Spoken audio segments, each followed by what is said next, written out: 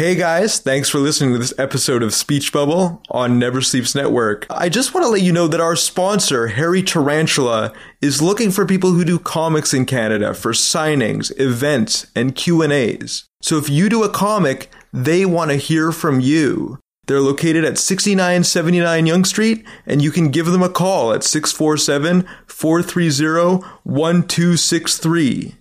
We're looking for people like our past guests, Ramon Perez, Marcus Toe, Kelman Androsovsky, Ricky Lima, Megan Carter, Hope Nicholson. If you do a comic, they want you.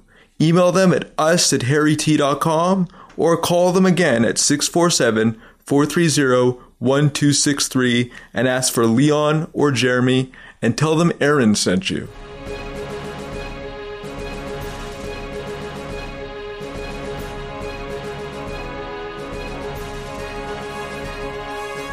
You're listening to Speech Bubble, the podcast that goes one-on-one with Toronto's comic book luminaries. Here's your host, Aaron Broverman. Godspeed, old chum.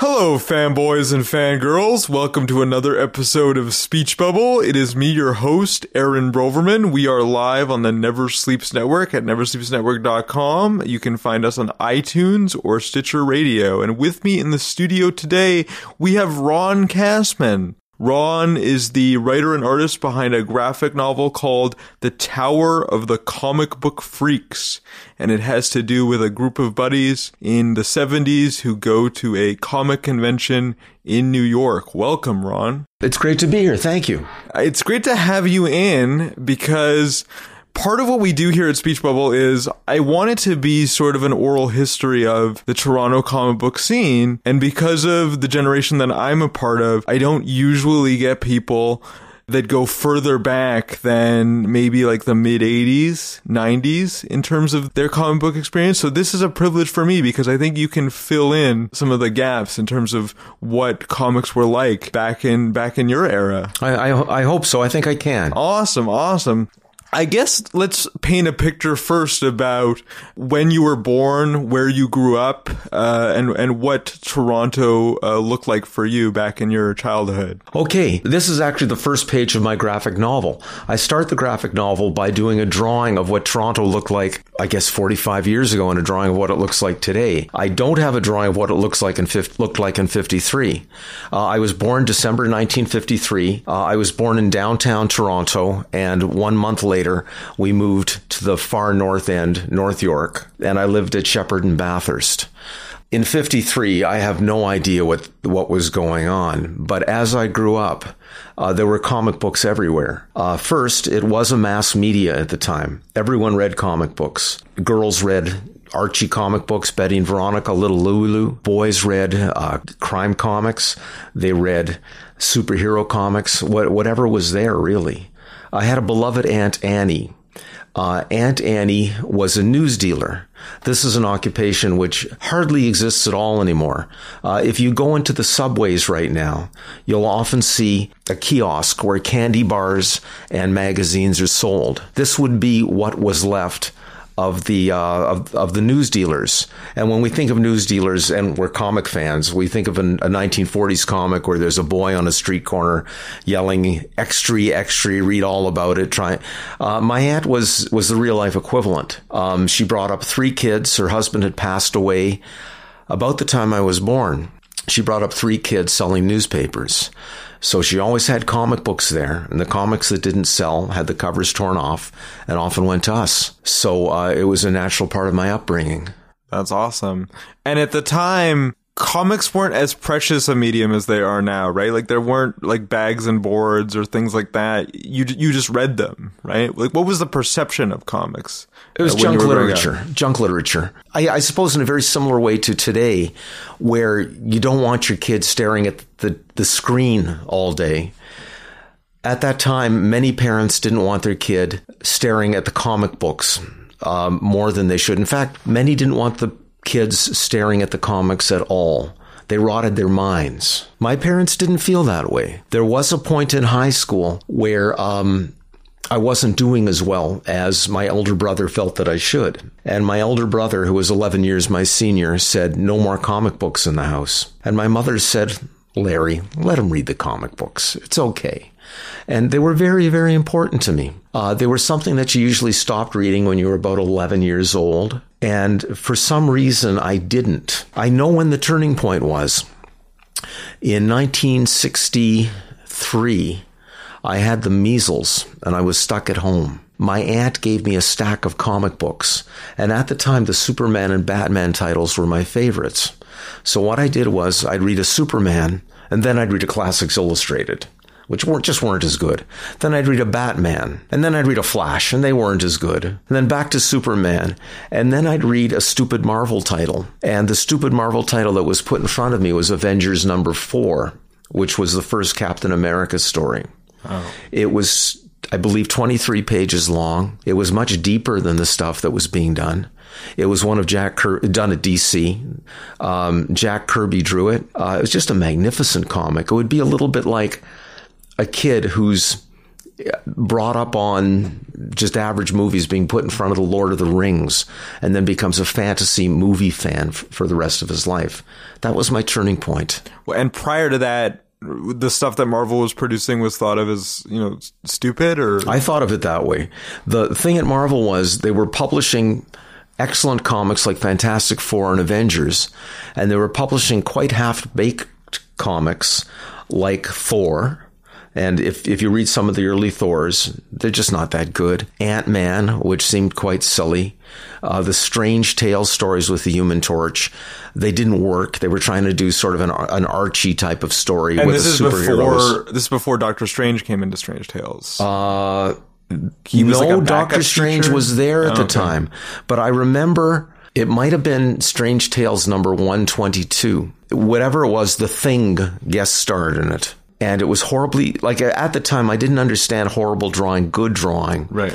But I knew that Curt Swan was, I didn't know Curt Swan by name, but if you look at a Curt Swan comic, the guy can obviously draw. Right. And if you looked at that Strange Tales, and I don't mean to diminish Dick Ayers because he was an excellent artist, but if it was Dick Ayers, he was poorly placed on Strange Tales. And it wasn't him at his best. And you looked at it and it looked like somebody was drawing it who just didn't care about what they were doing, which was probably the case. And for our listeners, Curt Swan drew Superman for a long time. He was the best of the Superman artists, but all the Superman artists were at least good. Apparently, DC had higher rates than Marvel. They were able to attract, if not better artists, more mainstream artists. The story I heard was that Jack Kirby had a huge rift with one of the editors at DC. So instead of staying at DC, he just walked out on the whole company and went to Marvel, and they were lucky to have him there. Ditko was a tremendous storyteller, one of the very, very best. Sometimes I prefer him to Kirby. However, Ditko had this oddball style, and I can't think of any artist at DC at the time that fit. The DC artists were calmer, if you will, easier to look at. Ditko's stuff was just crazy and wild. It was very angsty, right? Like angst-ridden. That's a good way of putting it. I can't think of a better way of putting it. Yeah. But I love Ditko. Yeah, so and I think maybe even more on Doctor Strange than on Spider-Man. If you look at the DC stuff and you look at the Marvel stuff, you can't imagine Ditko working at DC at that time. Right. So you got Avengers number 4 in 1963. And did that change your mind about Marvel from then on? Or? Well, I started noticing them more. And I was just a boy. And you needed something to do with the comics. You'd already read them. You virtually memorized them. Right. And they cost 12 cents each. I could buy a chocolate bar and ice cream instead. Mm-hmm. So today I've got probably 4,000 comics, and I'm betting that you do too. People have huge numbers of these things. Yeah. Back then, I would have had perhaps 50, and it would have been more than almost any kid on the block with 50. So I'd sometimes put them in order from favorite to least favorite. Mm-hmm. And I remember my second favorite was Fantastic Four 19, I believe, which was the Ramatut issue. The Fantastic Four go back in time. They encounter the evil Pharaoh Ramatut, who may or may not have been Doctor Doom. This was just so much better than the stuff going on at DC. So I began to like Fantastic Fours as well, and I began to pick them up. But with Avengers 4, I began being more than just someone who enjoyed reading them. I decided I had to get the whole string of Fantastic Fours. The first one I actually bought off the rack, off the stands, literally from the drugstore. I remember buying it. Was number 8 with Kang the Conqueror. Wow. Then I had to run around and start filling in issues. Yeah. So you'd find that the kid down the street has one and you'd trade him or pay him for it. I remember buying number 2 at a Dublin public school sale. Any kid who wanted a table, you know, a lemonade stand style table to sell any stuff he had, could do so. And I bought that issue there, and I just filled in from the kids in the neighborhood. Yeah, because this wasn't a direct market. It was much harder to, I guess, keep track of comics on a monthly basis. Okay, I don't have the exact details, but I think the direct market probably came around in about 20 years. Yeah. No, you could go to the corner store each month and pick up the titles that you wanted. Okay. The corner store was a drugstore, and it was also a variety. There were about 3 blocks from the drugstore, there was a place called Shear's Variety. And you could find what you wanted there. They got deliveries, I suppose, once a week. You could get it all there. Cool. So, but if you wanted to go back and get every issue, you sort of had to look around. Look around, yeah.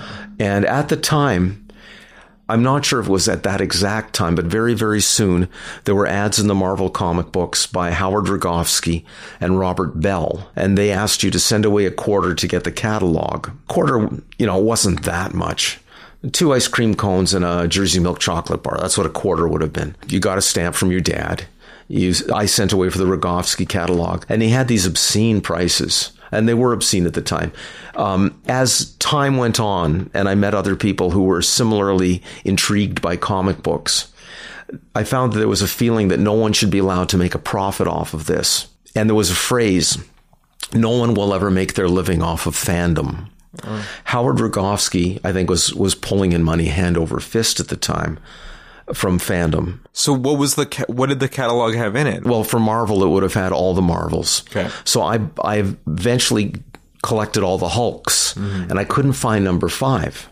I remember this. I bought number 5 for $3.50 from Howard Rogowski. It seemed like a lot of money, but I wanted to fill in my run. Right. Another thing I remember, and you've probably heard his name or heard of his store. There was a place called Memory Lane at 594 Markham Street.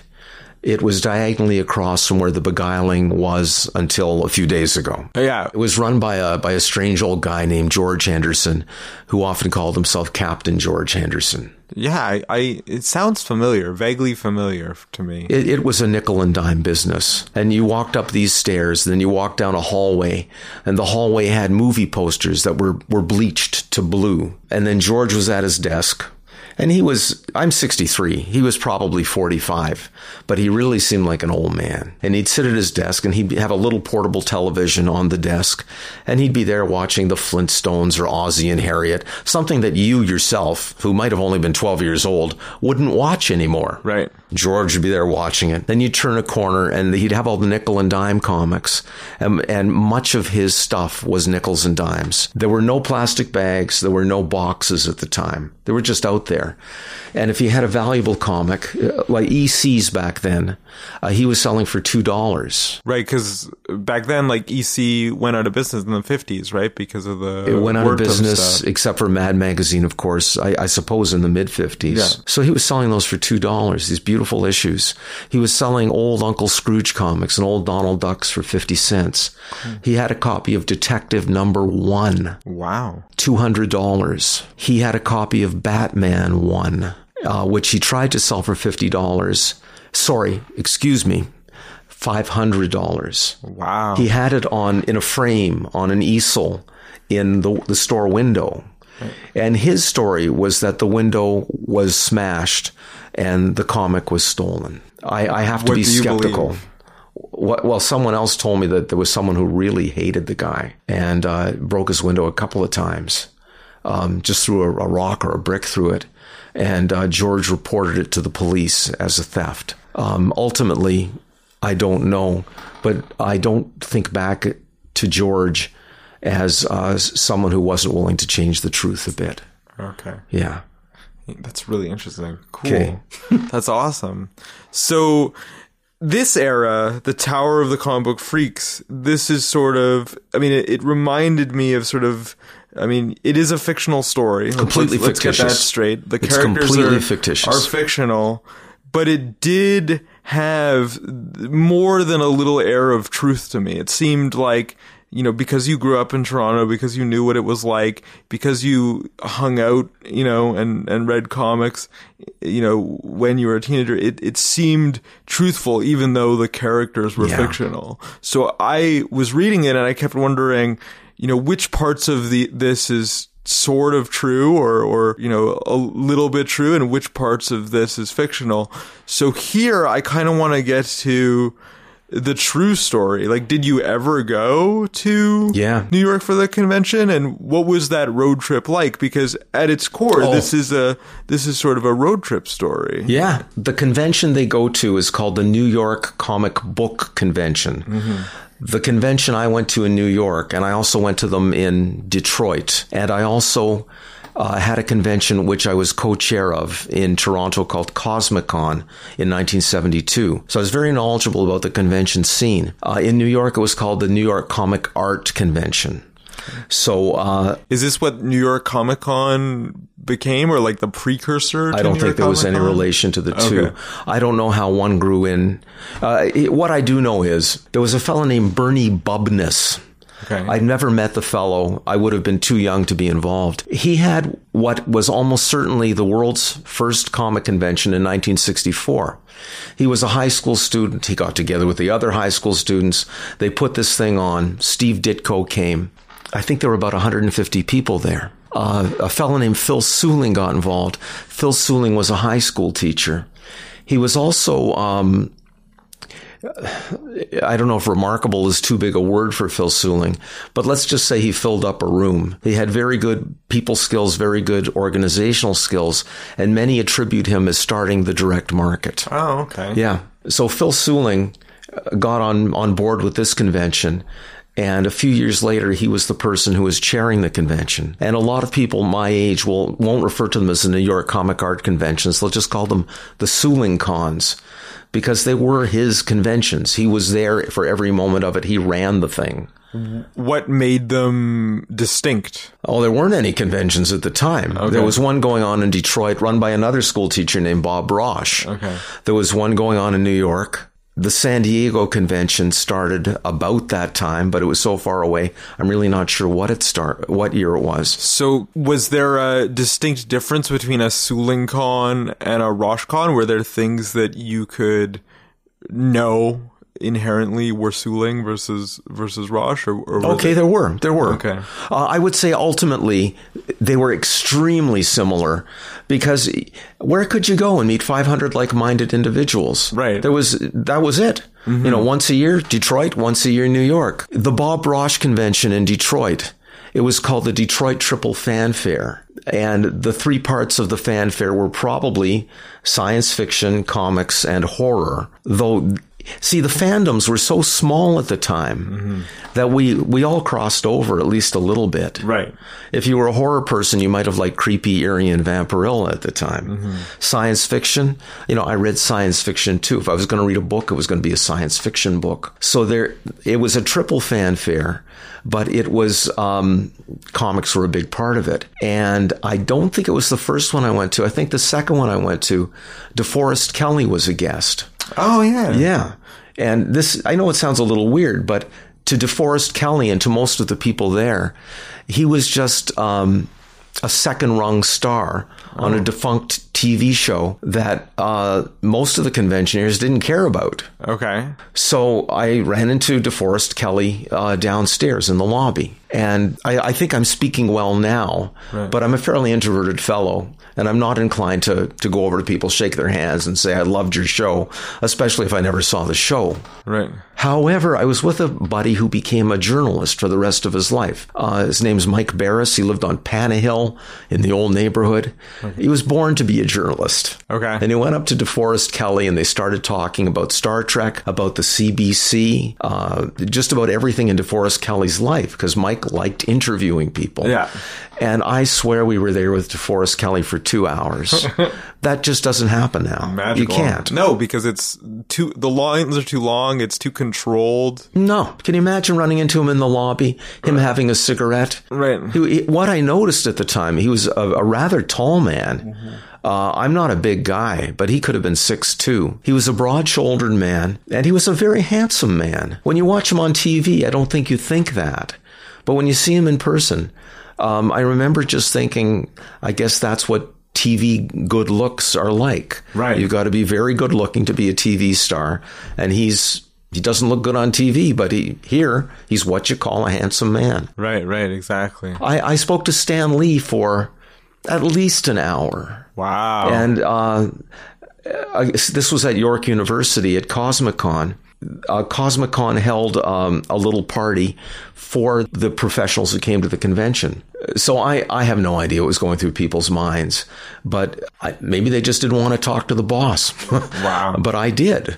So it turned out Stan Lee had a niece that was at York University. So I was able to talk to him about comics, and he was able to talk to me about his niece. He was a very nice man. When you think of it, he was probably in his mid-40s. This was 1972. Right. You know, you could get the calendar and figure it out. Right.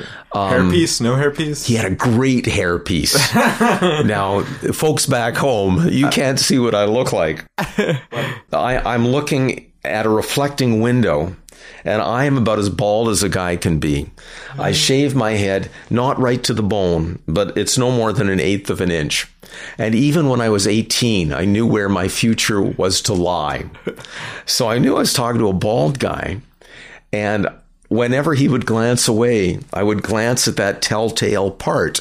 Well, the telltale no part, the telltale area where the hair has to fall over in a freakish way. Right. Trump has that too, I think, a little bit. Oh, the difference between Stan Lee's wig and Trump's hair are night and day. Okay. Another thing, I'm going into handsome guys. Right. But first, Stan Lee is also a tall guy. He's about 6'2". And at the time, men could wear boots, 1972. So he was wearing high-heeled leather boots. He was wearing leather pants, and I remember a leather vest. Wow. And the hairpiece just fit perfectly. And I was talking again to an extremely handsome man. This is a guy who knew that his public image was important and did himself up just right. And watched. I was an 18-year-old punk high school student. That's all I was. Did he have the aviators, or was this before his glasses? I can't remember that aspect. Yeah. He did have facial hair. I think a mustache. Right. But he was put together. Awesome. I do mean put together. He had an image to fulfill, and he fulfilled it very, very well. And he was very nice to me. Mm-hmm. He had no reason to be so nice, but he was. Do you want to hear a quick Carmen Infantino story? Sure.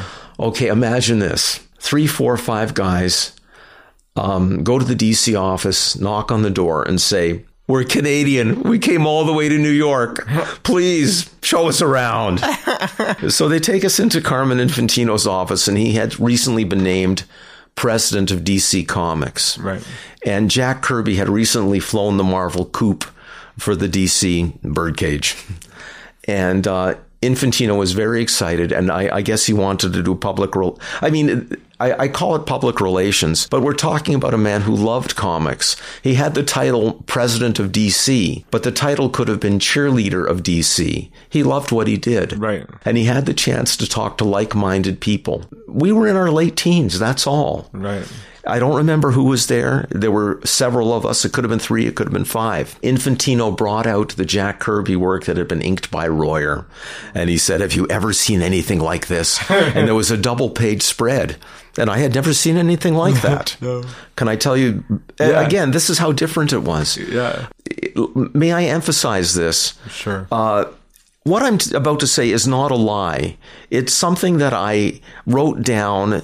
I hope I can remember the way I wrote it down, because I wrote it down very delicately, gently, and specifically. But at the time, comics were a failing business. People were wondering when it was going to fail. People thought there might not be a DC or a Marvel very, very soon. Right. Comics cost 12 cents. You can't make much of a profit on 12 cents. They weren't being allowed into the stores anymore. Right. And what was this failure caused by? Was this just people not really being into comics anymore? Well, part of it was, I think there were many blows. I actually get into it in Tower of the Comic Book Freaks. You do. You talk about Wertham too, a little bit. With the Wertham thing and the Senate inquiry, the whole MacGuffin of the story is the Senate inquiry. Right. We have the bad guy is an artist who was really, really big during the pre-code years, right, but spoke against the publishers during the Senate inquiry in the mid-1950s, and they would no longer hire him. Right. That's the MacGuffin of the story. Yeah.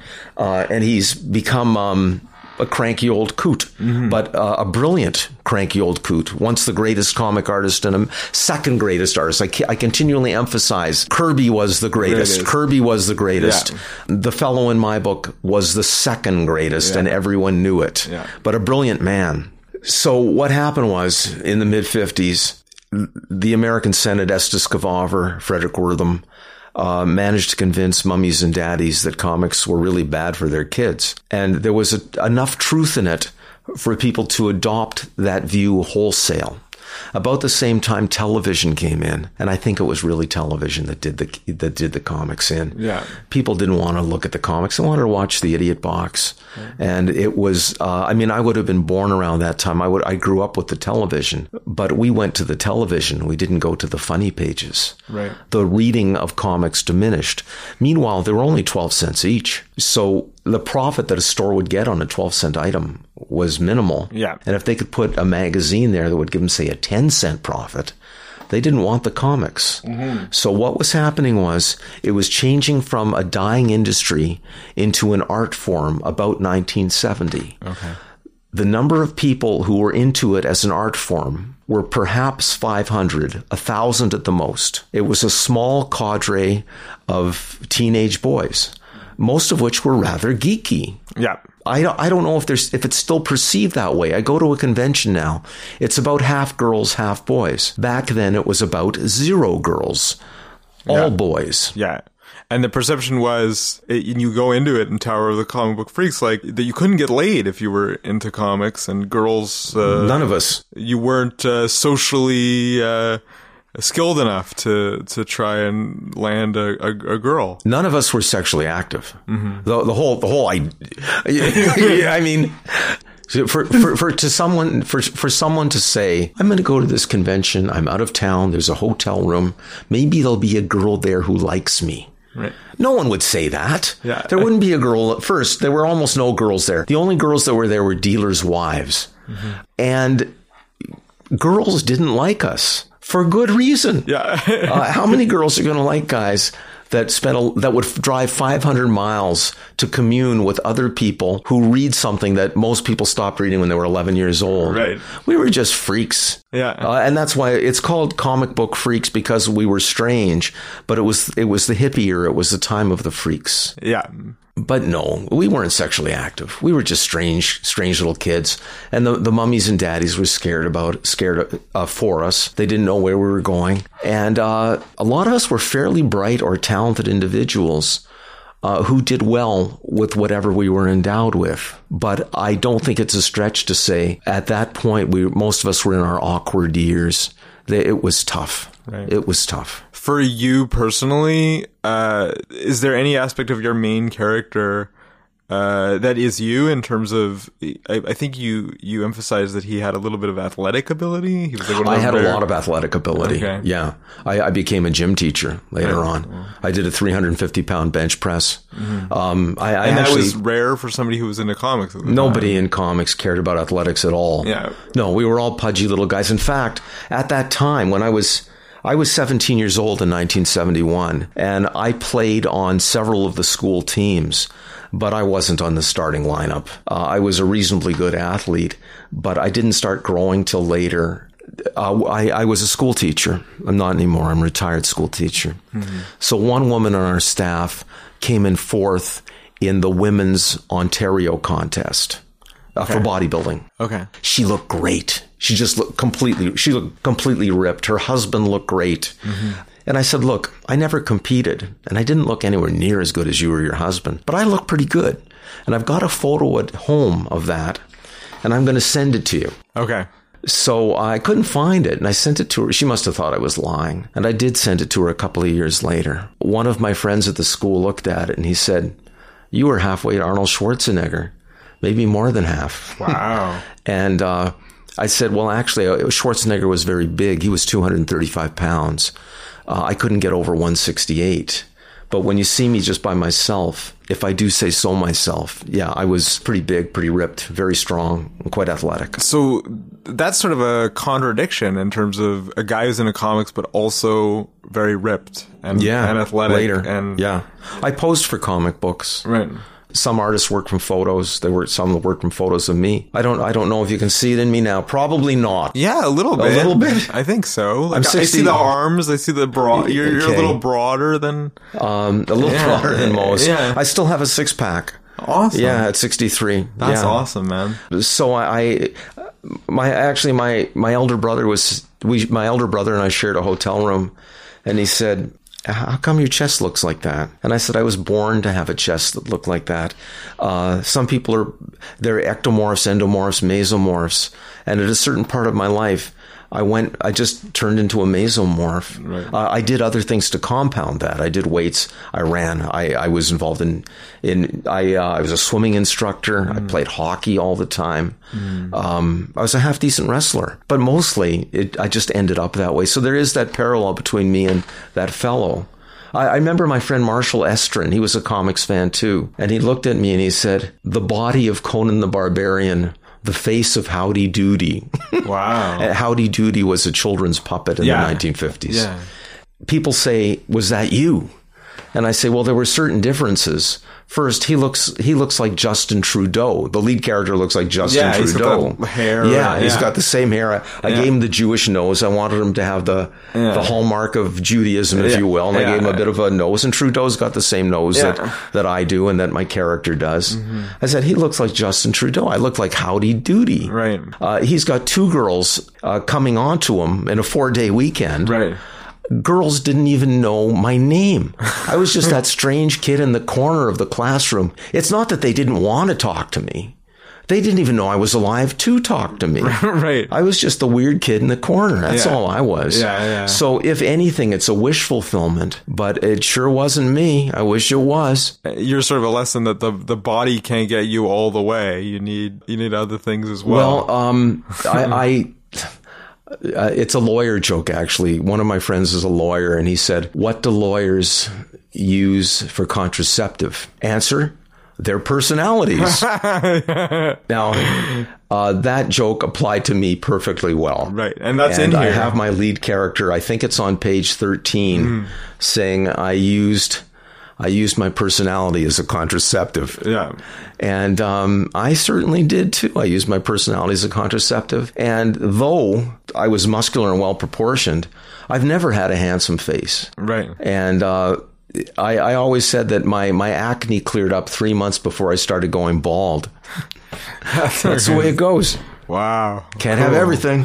So you're going to these conventions. How often would you get to go to Detroit or New York? Oh, the New York convention was once a year. Okay. They would also you go had every time? Oh no! See, I would have summer jobs and it would be difficult. Right. But what ended up happening a few years later? Well, again, I guess it's a little more complicated. There are conventions now called the Creation Conventions. Okay. These were started, I believe, in 1972. There were 2 guys, either in their teens or very early 20s, who looked at what Suling was doing and said, we could actually make money off of this. Mm-hmm. So they had a convention which, if you will, was tighter run, and it seemed to be run for a profit, and became a series of conventions which were done at a profit. Because conventions started as like fan conventions, like fan Yes, run. They did, fan run. And not really for profit, just for like the love of the hobby? Though I'm not the accountant of the 2 fellows who ran the Creation Conventions, it seemed to me that they were being done for profit by fans. Okay. And they, again, it was about 1972, and they were starting to realize that you could make money, and there was nothing wrong with making money. Right. They took risks, and it seemed that they made money. What I remember was Neil Adams came to the door of their convention, and they said, I'm very sorry, Mr. Adams, but you're going to have to pay for your admission just like everyone else. And Adams got very irate. And, do you know who I am? Rightly, yeah. I'll make sure that no one connected with professional comics comes to your convention. I can't swear that those were his words. What I can swear is that he was quite irate, and it took the fellows 10 seconds to turn around and say, we're very sorry, Mr. Adams. Please come to our convention. Yeah. They realized how foolish they were. But that action said to me, well, these guys are here to make money. Right. It's okay. People want to make money. Right, exactly. What was distinct about these creation conventions? I don't know if there was anything. Just like a regular convention that just got started. So there was a lot. Yeah, they were all starting. There was a lot of them. So, but what about in Toronto? There was definitely not a lot of them. There were very, very few of them. Okay. I used to hitchhike to the one in Detroit. Okay. You could do that. You could stick out your thumb on the highway, get picked up, and have a friendly conversation with whoever was driving you for a few hours. I would generally get let out at the, I guess it's the Rainbow Bridge there, the Detroit Bridge. Yeah. And I'd go to the McDonald's that was right at the end of the bridge, and then I'd walk over and I'd walk into the downtown area. Huh. And I'd go to the convention. You could do the whole thing for just a few dollars. That's awesome. Yeah. What kind of books did you pick up when you were there? Like, what was your strategy for getting things? I was also fairly broke.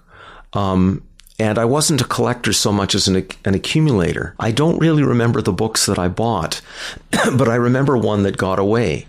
I remember there was a Journey into Mystery 83 there, the first Thor. It cost $3.50, and I had to buy supper. Supper was going to cost me about 85 cents. I was going to get chicken and French fries because there was a place downstairs that sold that.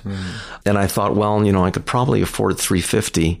But another 85 cents on top of that, I don't know. So I let it go. And I suppose what I did was I ran around buying superhero comics like the Fantastic Four and the Avengers when they cost a nickel or a dime. That's probably what I would have done, but I don't recall. Oh, okay. Cool. So what about Toronto? Were there conventions in Toronto? There was a convention in Toronto. I'm proud to say I was one of the founders of it. Okay. If I had to say who the founder was, it was a fellow named Ken Ketter. And by the way, this convention is well remembered, and it was written up on the Toronto Star website in January of last year.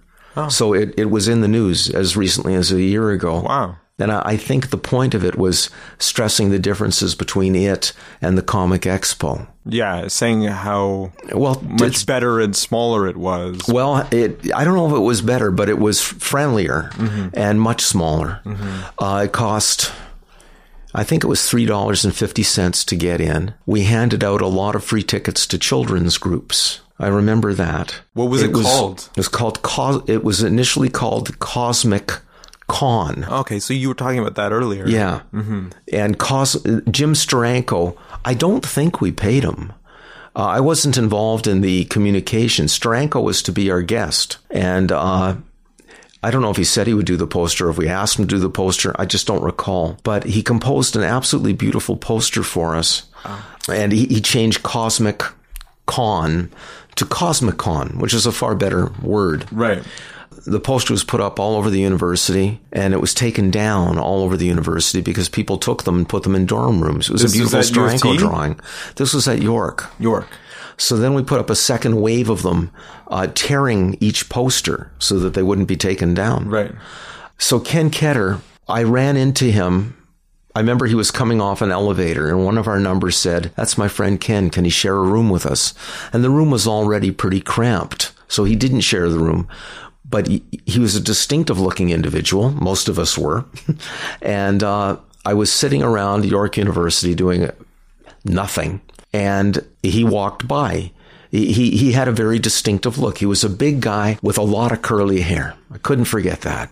And I ran up to him and I said, "Excuse me, could we have possibly met at the New York Comic Convention?" And by coincidence, he was proposing to get money from the college council sometime in the next couple of days. And he said, "Could you come to this meeting?" It might, I don't think it was that night. That would be too pat a story anyway. But I'm pretty sure it was that week. And I went to the meeting, and then me and Ken were putting on the convention. And then other people came in and were involved in putting on the convention. And the convention was set for early March, very early March. It was freezing cold. And our guests were to be Jim Steranko from the world of comics, Alan Renee from the world of film. And I assume that his name would not be known to most of the people listening to this. But he made a film called Last Year in Marion Band and another film called Hiroshima Mon Amour. Okay. I hope I've got that right. He was a famous alternative filmmaker in France. And I hope I have that right too. But he came from France. Wow. To our convention. And the number 3 one, we cheated a bit there. It was Gray Morrow. Gray Morrow was a comic artist, but he might have been better known as a science fiction illustrator. Yeah. So he was our science fiction guest. But here's what happened. Okay. At the time, comics were largely an American endeavor, but stuff was coming in from Spain and from France. People like Philippe Droulet, people like Moebius were becoming well known, at least among the American comic book artists. Warren was printing some of their work, and we had some of the some of the books, BDs, coming into Canada and the United States. Right. And they thought, Canada, well, they speak French up there, don't they? Yeah. We'll go up to Canada and we'll get some of their comics. Little did they know that in Ontario, in Toronto, not too many people spoke French. No. And we had no more knowledge of people like Philippe Droulet than they did. But it brought them up. Once they got here, they found the first comic convention that took place at a university. And they were being treated like demigods by guys like me. Yeah. Mr. Wrights and Mr. Kaluta, I just love your work. Yeah. And the girls at the convention who were helping to put it on, or just students at the college, thought, these guys must be important. They're treating them like they're rock stars or famous actors. Maybe they are important. And a lot of the artists there, again, I didn't have a camera, but it was easy to see that they were getting along romantically with the female students at the college. Right. Then what seemed to have happened was they went back and told their friends. And the next year we were flooded with comic artists and comic writers. By the 3rd year, I'll tell you who was there. Stan Lee again. Wow. James Warren of Warren Publishing. That's amazing. Carmen Infantino, who was still the president of DC. Right. And this is after you went to his office? And yes, this was years later. Okay. This was 2 years later. Okay.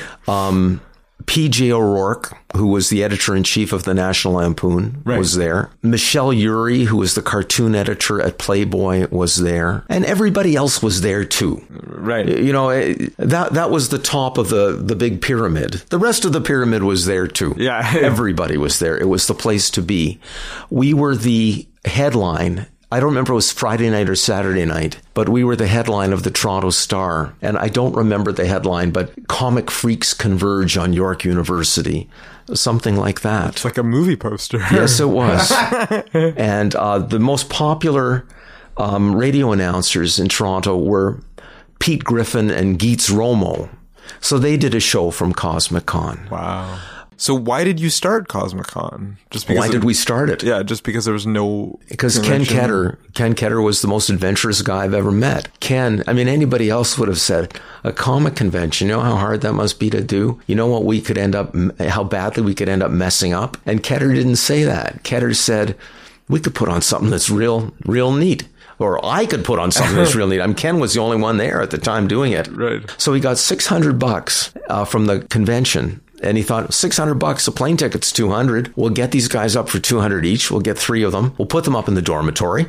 They can pay for their own food. What's there to worry about? To Ken, it seemed as simple as that. And then as things went on, we found both that there were lots of other things to worry about. But on the other hand, there were lots of other benefits. As time went on, the convention got so huge that it was taken over by the student council of Winters College and I believe of York University.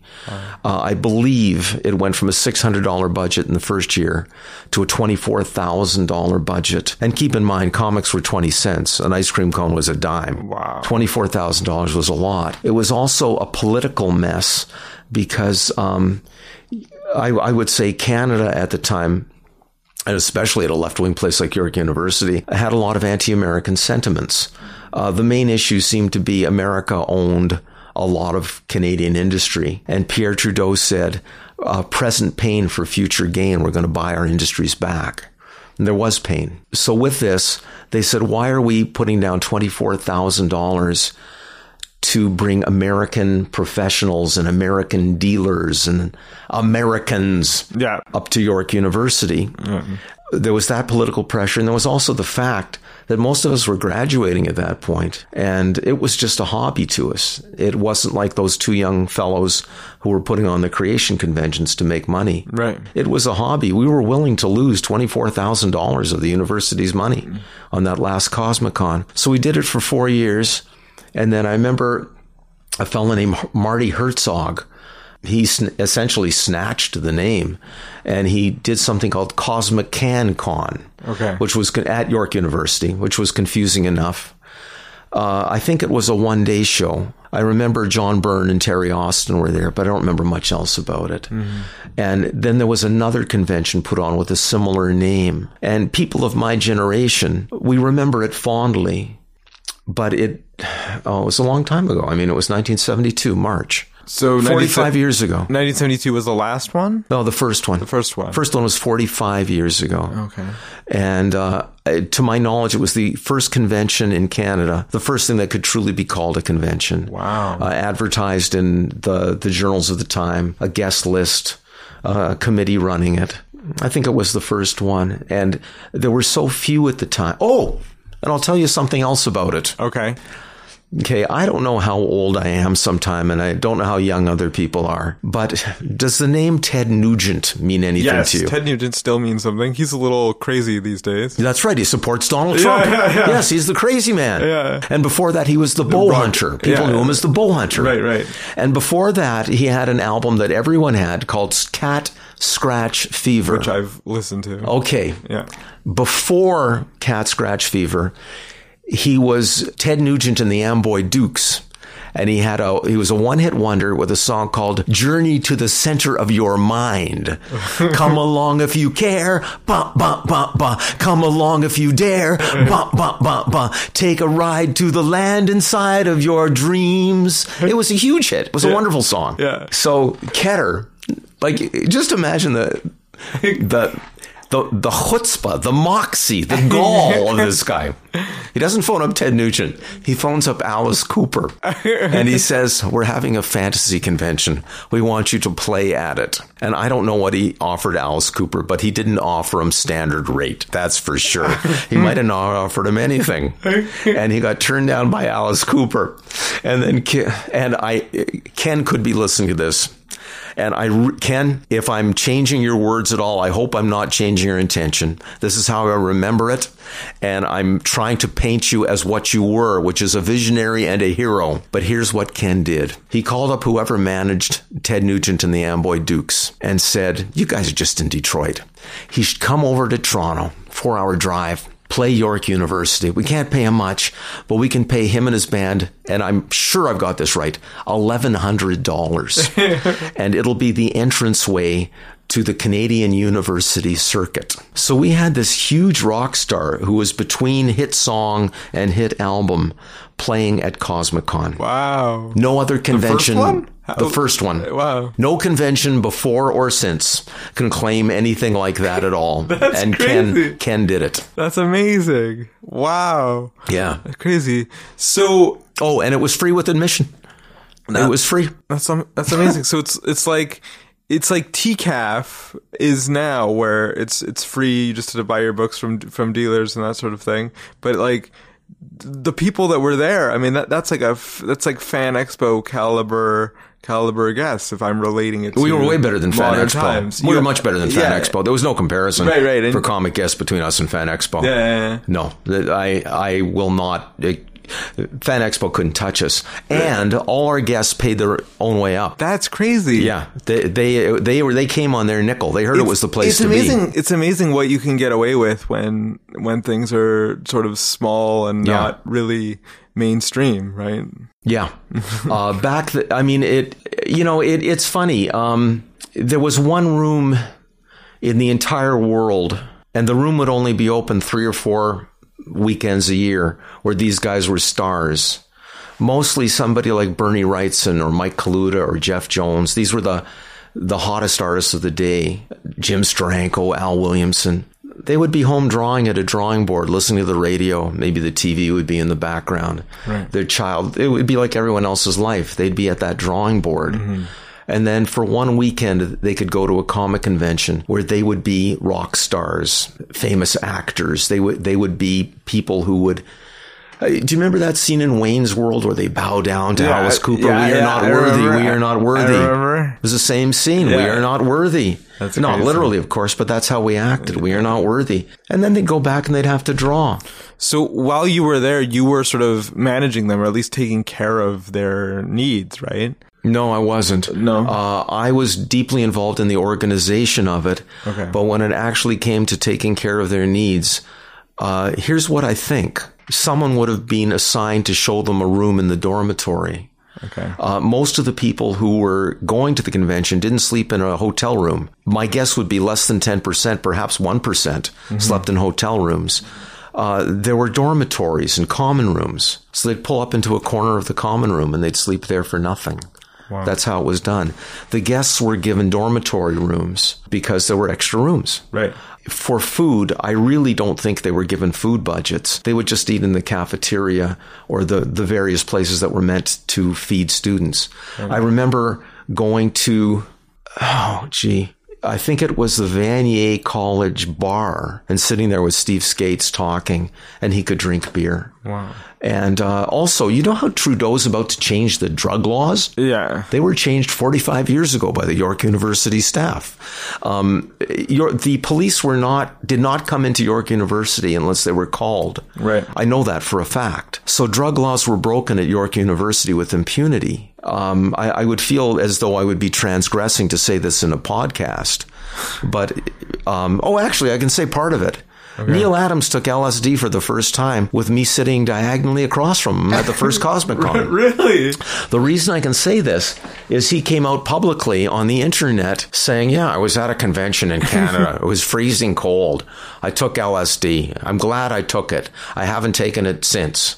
And it's not for everybody, but it was good for me the one time. I'm paraphrasing not very closely, but I'm getting about what he said. If you look it up, if you search Neil Adams LSD, you'll eventually find it. That's awesome. But and you'll also find on the comment section me saying I was there with him. Right. I remember it. So I can tell you about Adams taking LSD because it's gone public. The rest of the people I can't and I won't tell you about. Okay. But you could smoke dope openly at York. Nobody would say anything. Yeah. Yeah. So they could. What was Neil Adams like on LSD? Do you remember what he was very quiet. I think I have to describe it. Yes. But he was sitting on the floor, leaning against the wall, being very, very quiet. Right. I was talking to Howard Chaykin, who was talking mostly to a girl named Gloria. And he had romantic designs on Gloria. Right. Gloria was lovely. Gloria Agnew, if you're out there. Gloria, I'm sure you're still lovely. And at that age, you were as beautiful as could be.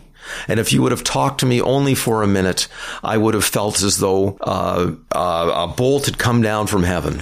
You were always very nice to me, but nothing beyond that. But Howard Chaykin was there. Gloria, however, seemed extremely receptive to Howard Chaykin's overtures. Right. I didn't have a camera. I don't know what happened between them, but she seemed to enjoy Howard Chaykin's come on. Right. Yeah. So there was Chaykin, there was Gloria, and Adams was beside them on LSD, and he was sitting there quietly in a suit, in a business suit, I guess enjoying whatever feelings were coming over him. I've never used LSD myself. Yeah.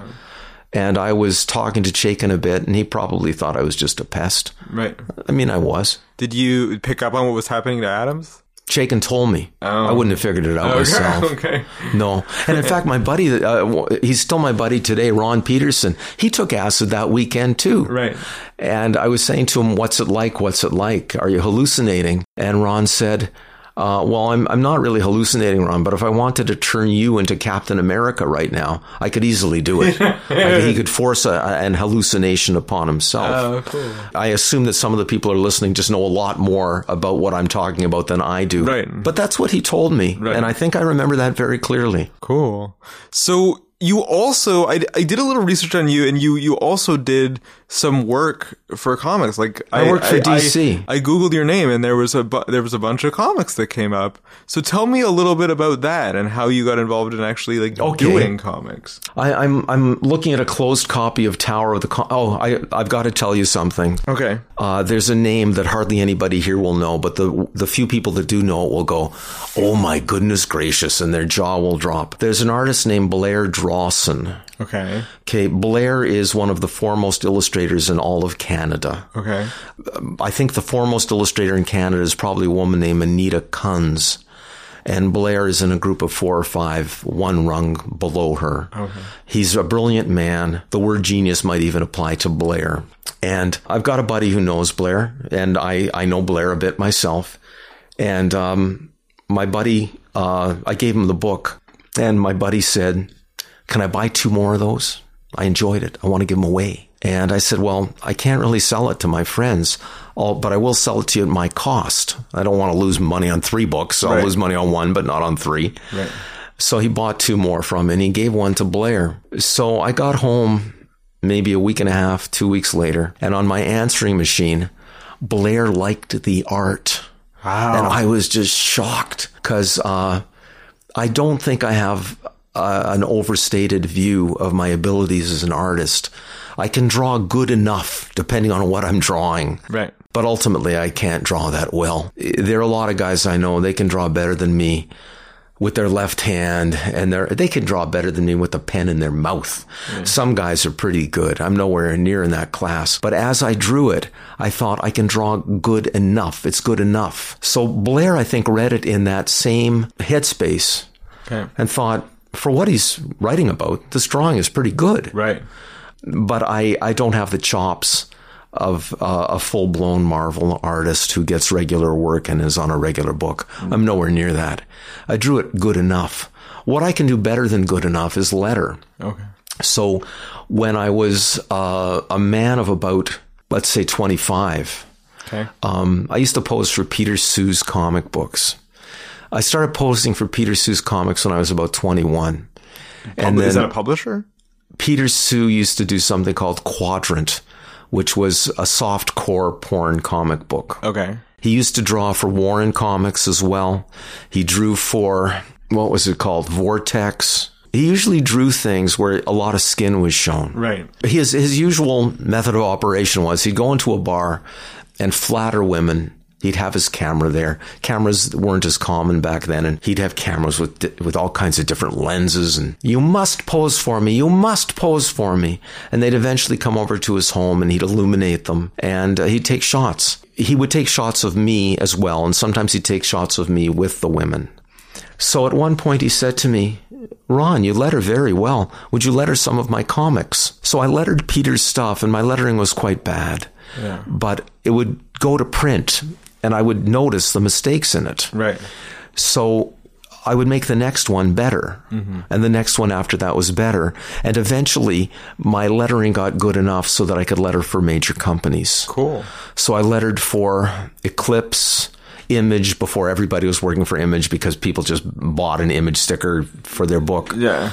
I lettered for DC. Nice. And when I did Tower of the Comic Book Freaks, I thought, look, at least I know how to letter. This thing's going to have a good sense of graphic design, a good sense of design.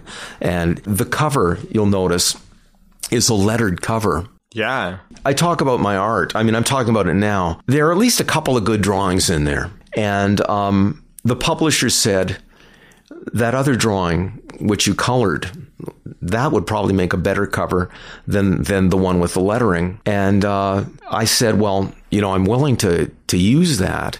And the publisher said, well, why don't you go with your own instincts? Because this thing is something you want to be as proud of as you can be. Right. You want to be able to show it to people in 10 years. Yeah, and you never know how well it's going to do, so you might as well do it the way you want to do it, right? Well, I think I did it right, both commercially and for design.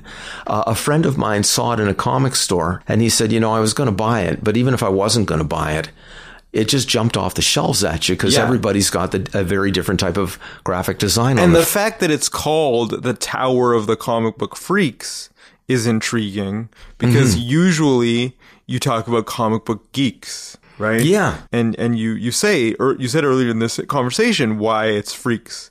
But you know, the fact that you changed it to freaks, immediately I go, freaks? Little different. What do you mean? You know, what do you mean? Which makes you want to open the book and, geek, and look. The words geek and nerd had been coined at the time, but they weren't in common usage. Okay. The common usage for someone like me was a jerk.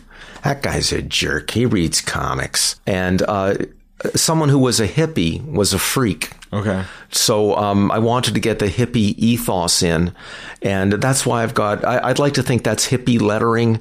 The stars around there reflect hippie design. Well, very like Grateful Dead sort of Peter Max poster, you know, those sort of concert posters and those sorts of things. A lot of them were done by a fellow named Peter Max. He was the big hippie artist, and that star motif was common in his work. That's why I've got stars there. Right. But I tried to make it look a bit like a hippie cover, and I colored it various ways, and I was using paisley design in it, swirly design in it, and my friends were critiquing it. And then I did this one, and they said, Ron, the others are just far too busy.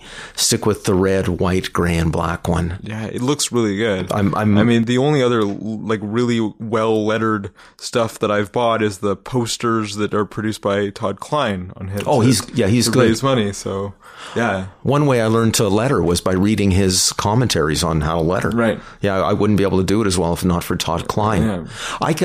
I'd like to think that I can do all the lettering styles Todd Klein can do. I'm a knowledgeable letterer, but he did them day after day after day in many, many comic books. He knows exactly what he's doing. Wow. I was a school teacher who made a buck lettering. School. Like you could probably do it. Because now, like, lettering is done mostly digitally, right? Yeah, I've only done one story digitally, and that was just to have done it. Okay. It's not easy for me. I'd have to get into the swing of it. Right. So how does it go down? Like, how did they used to do it, or how do you know? Oh. What's the dying art of lettering? Okay. It's quite simple, really.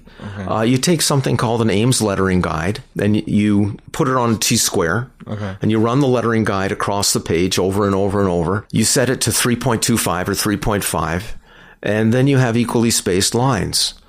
Then you take a B5.5 speedball pen, you put ink in it, and you letter.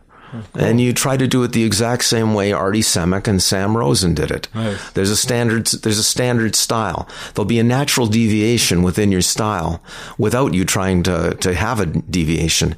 You try to do it exactly the way those people do, and you'll end up with a deviation.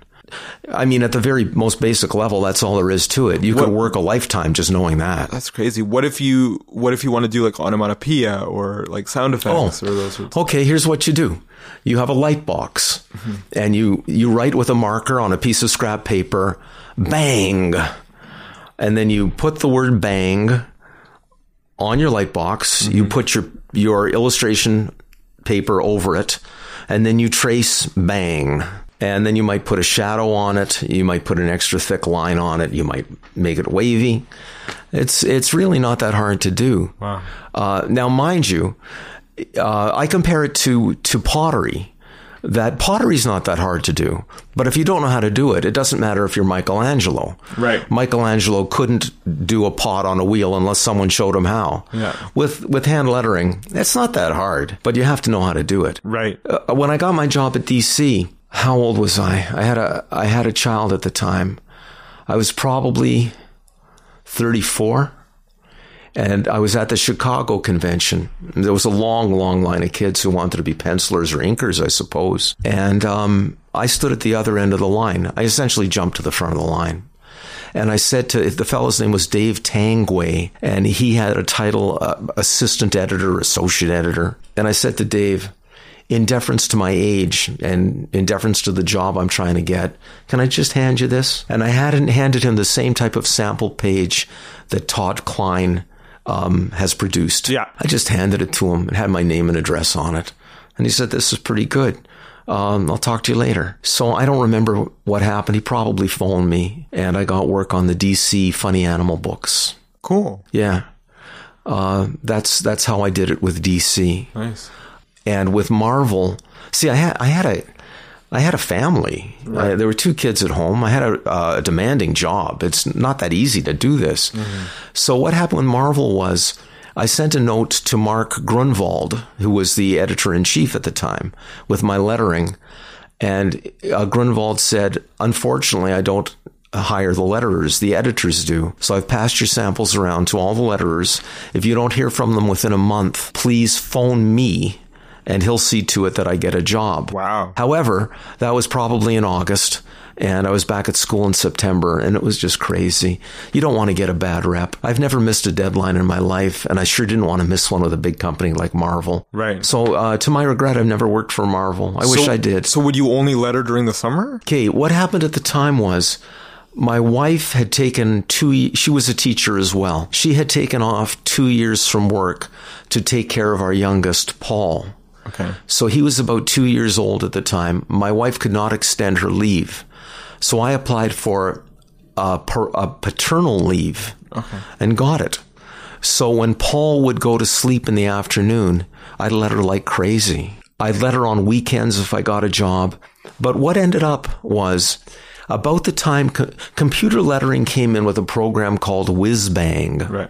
Whiz-Bang cost $25. My rates for lettering ranged from $10 to about $30 American, and a good professional rate was $23. So for 1 page of lettering, you could buy the Whiz-Bang program and not need me. Right. So Whiz-Bang came in. I went out. I went back to work. I'm stressing the big companies I worked for, but in all honesty, most of the companies I worked for were smaller ones. Right. Eclipse was pretty small. Eclipse was, I'd say, a medium-sized company. They were doing color stuff, but most of those companies would rather they called it doing it in-house. Right. They paid somebody, not too much, to use the computer in-house rather than hire me and have the FedEx truck come up. Right. It was fun while it lasted, but the smaller companies like Eclipse were going out of business. Mm-hmm. Whiz-Bang came in. I went out. That was that. Yeah. And so it was only like a few years that you lettered, or how long? Oh, gee. Well, on and off, I've lettered for various people and various companies for quite a while, like maybe 30 years. Wow. But it's become fewer and farther between in recent years. Right. But there's some people that still want, I guess, the hand-lettered feel sometimes. Not many. I get it now and then. Let me just think. The last time I hand-lettered by somebody who wanted a hand-lettered feel, it was a Captain Canuck comic, not by Richard Cumley, but by Mark Shaneblum and Sandy, I can't think of his second name, out in PEI. Wow. And the last time I did lettering, somebody just needed a letterer and they couldn't get the one they wanted. Right. You've been listening to Speech Bubble. Back after this. This episode of Speech Bubble is sponsored by Harry Tarantula. Go visit them at 6979 Yonge Street for their games nights. They've got Warhammer, they've got Star Wars miniatures, they've got Dungeons and Dragons, and they have board games nights. Go to harryt.com for the schedule and enjoy some serious gaming. Welcome back, and now more Speech Bubble. So Ron, I wanted to get your take on how Tower of the Comic Book Freaks came to be. What was the impetus for the idea, and how did it get published? Okay, I'm not sure where to start there. I had done some stories for a company in Georgia, and I did a 41-page story. It was called The Geek of the Gods. Okay. And I was very proud of it, and I made sure that they were going to publish it before I did it. It's 2 months, 41 pages for me is 2 months' work. So, I finished it. They proofread it. They made changes on it. It was actually being advertised in the stores.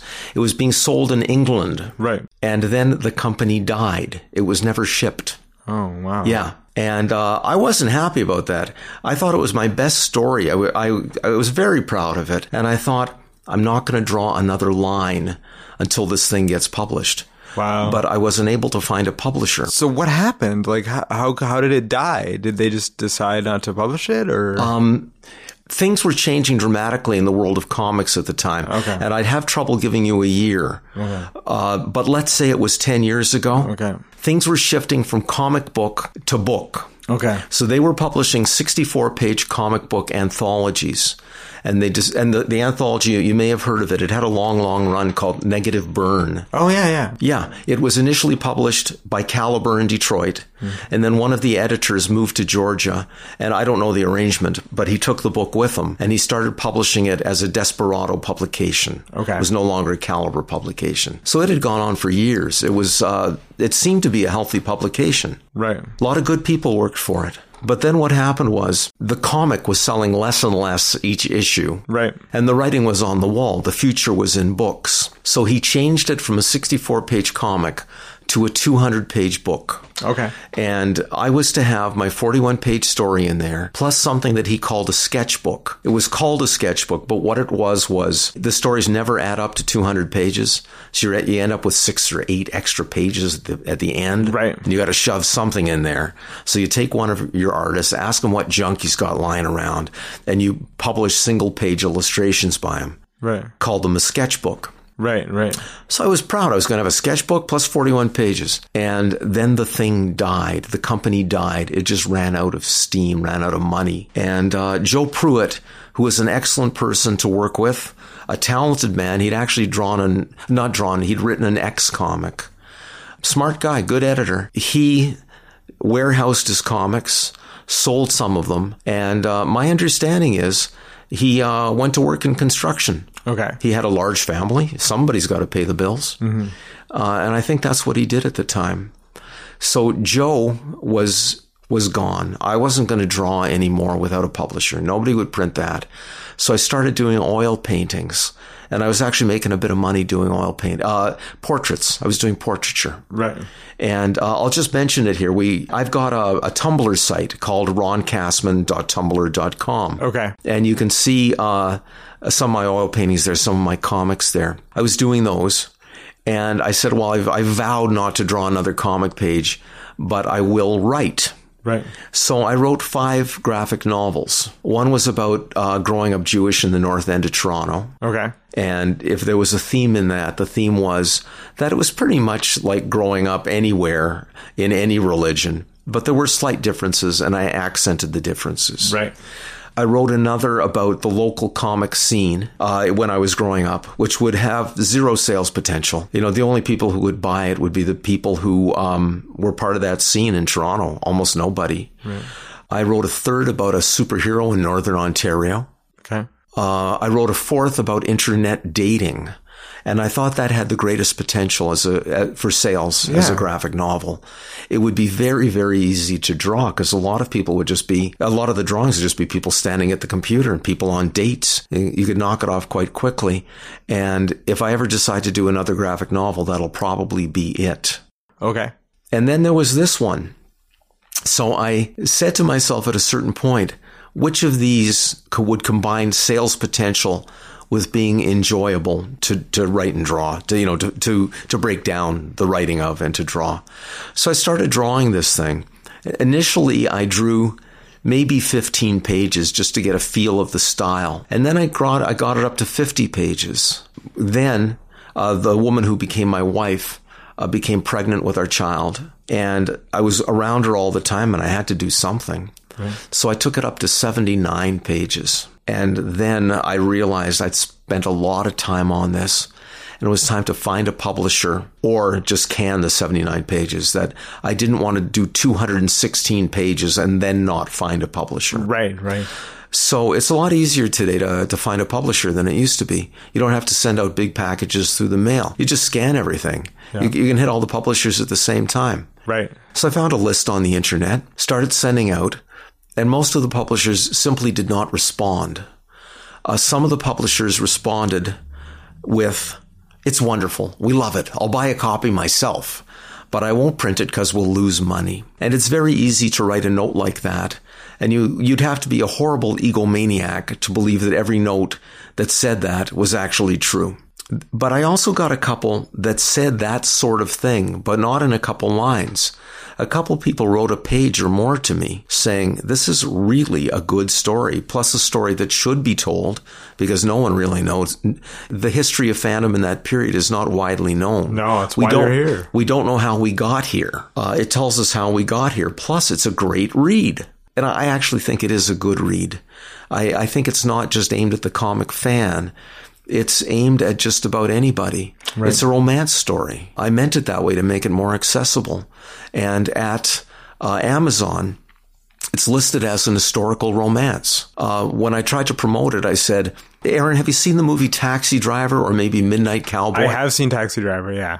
Okay. Both those movies are set in New York when New York was like Sodom and Gomorrah. Right. It's like 70s dirty, horrible, skeezy New York. Oh, people thought it could never be cleaned up, and Rudy Giuliani cleaned it up, and he tried to become president based on what he did in New York. Right. I'll do the same thing to the rest of the United States. I'll clean it up. And people thought, well, you did a good job in New York, but we'd rather have someone else. Go away. Yeah. But there's never been a nostalgic story written about New York when it was Sodom and Gomorrah. Mm-hmm. So the contrast is 5 guys, just guys like you and me, but 45 years ago, from Toronto. Toronto used to be called, believe it or not, Toronto the Good. Right. You've heard that. You know what? I'm doing a story right now in Toronto Comics Anthology about a murder in the 1930s. It's a gangster gets killed on like Jarvis and Dundas. It's based on a book, and it talks about how Toronto back then was known as Toronto the Good, and this murder was what exposed sort of the underground gambling, bootlegging, and stuff that was happening right under people's nose. So in the 70s, if it was still called Toronto the Good, I don't think they got the message earlier in Toronto's history, I guess. Toronto had no identity. Right. What we were was a city in 1971. We were a city of 2 million. Mm-hmm. I remember Gordon Lightfoot wrote a song. It's got the line, the skyline of Toronto is something to look onto, but tomorrow night I'll be Alberta bound. Right. Yeah, we had a nice skyline compared to Halifax, not compared to Chicago, not compared to New York or Boston. Wasn't that great a skyline? And this is about 5 naive guys from Toronto driving down to Sodom and Gomorrah in New York City. Yeah, it's amazing. And I mean, at the time, wasn't Toronto more prudish? Like the liquor laws, like things were closed on Sundays, like those sorts of things. Like Toronto was closed on Sundays until very recently. Okay. I actually, being dry, I live in the beaches, and I moved to the beaches. I have to think for a moment, but about 38 years ago. The beaches, if you go there today, bars, restaurants, all over, it was a dry community 38 years ago. You couldn't buy a beer in the beaches 38 years ago. Each community had the choice. As for Sunday shopping, the only places you could shop on Sunday, and I'm not sure when the laws changed, but I think it was only about 20 years ago, maybe 25 years ago. There were tourist neighborhoods like Chinatown where you could shop on Sunday. And there was a fellow named Paul Magder who owned a furrier just outside of Chinatown. Wow. And there was another furrier about 5 doors over who was in Chinatown. He got to stay open Sunday. Paul Magder had to close on Sunday. So he went against the law, and that's what changed it in Toronto. Oh. So these guys go down to New York. Right. The junction was dry too until like 2001. Is that so? Officially, yeah. Like it was like a dry neighborhood apparently. Well, Toronto was a very quiet community, and still, this is something. I mean, I researched this. I checked it. Yeah. There are more murders in the state of Louisiana each year than there are in the entire country of Canada. Wow, yeah. There are almost as many murders in the city of Baltimore each year as there are in the entire country of Canada. Right. We're just a peaceful place. Yeah, exactly. And what we become is the most multicultural city in the world. We sure do it well. It's nice and peaceful here. Mm-hmm. And we're a city of neighborhoods. Yeah. Where, I don't know if I overstated, I don't think I'm overstating it, but I can walk through any neighborhood in Toronto and not think twice. In New York, at high noon, in the center of the city, you were terrified. Yeah. That's what Taxi Driver and Midnight Cowboy are all about. Right, right. So I'm taking a nostalgic look at that in another media with the counterpoint being 5 guys from Toronto. Right. So I thought the story was worthwhile. People who didn't want to publish it thought the story was worthwhile. And then I contacted Gary Reed, who I had worked for as a letterer, a penciler, and an inker for years before, and said, well, Gary, what do you think? And he sent back a note the same day saying, we'll publish it. I got a contract from Gary I was not happy with at all. And a friend of mine said, oh, you got the Image contract. And I think Image was the first company to make this. The problem with the contract is rights on residual, I don't know if it's called residual, on related media. Oh, so if your book gets optioned into a movie or merchandise or those sorts of things. Okay, you sort of take it for granted. The comic book's not going to sell much. And if you do make a few bucks on it, great. Right. I'll make a few bucks on it. But by a few bucks, I don't think it'll come to 50 cents an hour. I dream of 50 cents an hour for the work I've done on that. Right. And everybody who does this sort of thing understands that. Unless you're working on, if you're working on something like Tarzan, Sherlock Holmes, Iron Man, Captain America, Superman, you'll make some money. Right. If you work on a story that you wrote because you like writing stories and drew because you like drawing, you're just not going to make much. Right. Not going to amount to a hill of beans. So I know that. But it's like a little bit like buying a lottery ticket. Okay, I know I'm throwing away my money, but there is that one chance in a million that I'll be that lucky guy. Right. And I mean, this is a romantic story, right? So it could be like a Chasing Amy or one of those sorts of. Have you seen that one? Like yes, I Kevin have. Smith? Of course, I've seen it. Yeah. So that's sort of what it reminded me of. So it could be a movie. Well, what I'm holding there, figuratively, is a lottery ticket to big money. Here it comes. Yeah. I'll never have to work again. That's all I'm holding, a lottery ticket. And I know my chances on that are the same as the chances buying a lottery ticket. But what would happen if when you bought that lottery ticket, the person who owned the corner store said, if you win, I get half the money. Right. Well, what do you mean you get half the money? I'm the guy that did it. Well, that's the contract. I get half the money. And that was Gary Reed's contract. So I was extremely resistant to signing it. Mm-hmm. And then two of my friends, one a lawyer who likes comics, the other a widely published comic artist who's done several books for DC, said, Ron, you just got rejected by, I don't remember if it was 16 or 17. I can't remember if I got rejected by 17 or if Gary was number 17. But you just got rejected by 17 companies, Ron. You've been offered a contract. Take the contract. Right. And though the two fellows don't know one another, they use virtually the same words. Right. You've just been rejected by 17 companies. Sign the contract. Mm-hmm. So I signed it. I'm glad I did. Good. The chances of that big money rolling in are slim, but I'd rather have, as they say, half of something than all of nothing. And I could have spent years trying to sell that thing, as I did with that story I mentioned, Captain Bill. May have never sold to anyone else. Right. Gary saw he saw a chance. He saw a lottery ticket in it himself. Mm-hmm.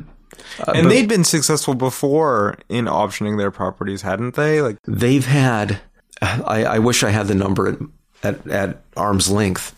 Their big hit was The Crow. Oh. They owned The Crow before it became a major motion picture with Brandon Lee. Wow. And was the number 10 movie of the year 2000, the number 10 grossing movie of the year 2000. Well, yeah. So that was their big one.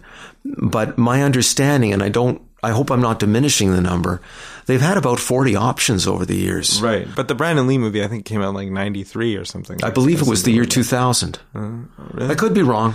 No, I think it was early 90s when he passed away. The one where he dies, right? Yeah, he died in the movie. In the movie, yeah. That was early 90s. Okay, probably on the box I have it says they probably reissued it. Probably reissued in the year 2000. Probably, yeah. Okay, learned something. Yeah, interesting. So that's cool because The Crow is one of my favorite movies of all time. It's definitely a movie that you should check out. That's cool. Wouldn't exist if not for Caliber. No, awesome. Yeah, so they've, I think they've published over 1,000 comic books and they've gotten one movie. Yeah. So again, I know it's a lottery ticket. I'm not foolish. I'm not telling you that this is going to be the next. What is so good about sliced bread anyway? This is the best thing since sliced bread. Right. I don't know what's so good about sliced bread, but I don't believe my book is the best thing since sliced bread. I believe that when you have a story in this form, people are more inclined to look at it than look at a movie script. Right. As for movie scripts, there are 5 people just on my block. My block has 9. The highest number on my block, Luti, is 99 Luti. And I know 5 people on my block, if I include myself with this, who are writing movie scripts. Wow. If I extrapolate that to all of Toronto, think of the number of movie scripts. Yeah. All of Canada, all of North America. Every jerk I know is writing a movie script. Yeah. They're sitting in bars talking about them, trying to talk about how to take over Hollywood with their dumb idea. Right. And with some people, I meet them, and for 20 years they've been saying, yeah, we're this close. They're not this close. It's my understanding is about 250 Hollywood films are made per year. Right. 90% of them are written by people who've written them before. Yeah. So there's an opening for about 25 people to sell these things with all the people who are writing. Those 25 people are generally journalists, novelists, people who already know how to write professionally. Right. I don't even fall into that group of 25. That's crazy. I'm a school teacher who's written a story. Yeah. I'm not going to be one of these guys who walks around saying, yeah, we're this close. Yeah. Mel Gibson's people have read it and they love it. I'm expecting the contract next week. No, I'm not going to be like that. Yeah. But I will say I bought my lottery ticket. That's awesome. And at least it is a bit of a time capsule. Like, there's not just, what it was like to go to a convention in the 70s, but you have like the first cosplayer in there. And I've got an echo of what early cosplay was like. Yeah. So can you go into that a little bit? Like, what was early cosplay like? Okay. I have never done it. Okay. What I know is that there's a photo still remaining, either from the early 60s or late 50s, of a husband and wife where the wife is dressed as Mary Marvel and the husband is dressed as some superhero. I think it was Green Arrow. Okay. And there was not a convention. Conventions didn't start till 64, but they went to a house party. There weren't many comic fans. Even when I was a kid, we would meet in London, Ontario at somebody's house. People from Detroit, people from Toronto, people from London, Ontario would meet at someone's house and have you couldn't even call it. It would be a house party of comic fans. You could fit them all in a living room and a kitchen. You could. Guy had a big house. So we met at his house. Exactly. So people in the Midwest met at someone's house, and some of the people actually wore costumes. So it does go back that far. In the very early 1970s, a comic convention would have a costume parade where people would dress up, usually in homemade and simple costumes. Pardon me. And they would stand on a stage, and there would be a small audience, and people would applaud. And they'd get like off a the masquerade. Stage. What a masquerade is. It would be a masquerade, and there might be 30 or 40 people attending the convention who would do this. Mm-hmm. One of my friends was named, I haven't talked to him in 20 years, really nice fella named Mark Bilgrey. Okay. And Mark was a little younger than me, so if I was 17, he might have been 15. Mark was friendly with a guy named Larry Ivy. Larry Ivy was one of the first people that fit this description. He was part fan, part pro, part publisher. Okay. And he had a newsstand magazine called Monsters and Heroes. There was a comic in there called Ultron Boy. My friend Mark was a good-looking young fellow. So one way or another, Larry Ivy got him an Ultron Boy suit. And Mark would pose for the cover paintings of Ultron Boy and also pose for the drawings that Larry did in his comic strip, Ultron Boy, inside the magazine. Right. So Mark killed two birds with one stone, and he'd attend the conventions as Ultron Boy. Right. And stand on the stage in the poses that he took on the magazine covers, which we were all familiar with. Would he be able to get an autograph from that? Like, if somebody came up to him, would they recognize him from the cover as like the Ultron Boy? I think he would be recognizable as Ultron Boy. Yeah. It was such a small community. I would think that almost everybody there knew that this was the guy who posed as Ultron Boy. So that's awesome. So early cosplay was like the models for some of the covers for the artists who did like photo sometimes the best ones or the better ones were. There was a woman who was physically beautiful. She was beautiful, and also, if you'll allow me, she had a strong sexual presence. Okay. She was about 23 years old. I was 17, 18, so she was way older than me. Mm-hmm. And her stage name was Destiny, and she called herself Angelique Trouvert. Now, there's a chance that that was her name, but it sounds like a fake name to me. So I think she had the fake name and the more fake name, Destiny. So Angelique Trouvert would dress up as Vampirilla, and there were almost no women going to these things. And then we go to the convention, and there'd be a woman dressed up in the Vampirilla clothing, and she had very large breasts and flowing hips and long black hair. You know, I mean, she was both highly sexualized and physically beautiful. Wow. Yeah. She'd go on stage and she'd pose as Vampirilla, and photos were taken of her, which were used as reference for some of the Vampirilla covers. Oh, so her image was basically on the cover. Some of the covers. Okay. Some of the covers. But I also have to say that when they painted her, they would make the breasts fuller and the hips more flowing and her face even more beautiful. So you wouldn't be able to recognize her necessarily. Only if you knew the photos and if you knew her. Yeah. You'd say, that's Destiny, yeah. Wow. And she would go to the science fiction conventions and do the same thing. And I've communicated with her a bit on this, emails. And she said that she really loved doing it. She loved the attention she was given at these conventions. Mm-hmm. And there'd be other guys who would dress up as Captain America and so forth. And some of them looked the part, and some of them just did not look the part at all. But it was a small, clubby group. I mean, if you read my story and if you believe my story, okay, bluntly, the first time I walked into that dealer's room, I said, my God, these must be the 500 ugliest people in New York City. That's how we looked. Wow. And they are my brothers. I simply put myself in that group. Yeah. We were pimply, we were short, we were fat, we were unkempt. We dressed like slobs. Yeah. Each and every one of us. Right. There were no exceptions to that. Right. We were the 500 ugliest people. Maybe not just in New York, maybe in all of New York State, maybe in the whole country. Boy, we were like a Rodney Dangerfield joke. How ugly were they? Oh, I went down to the bait store. I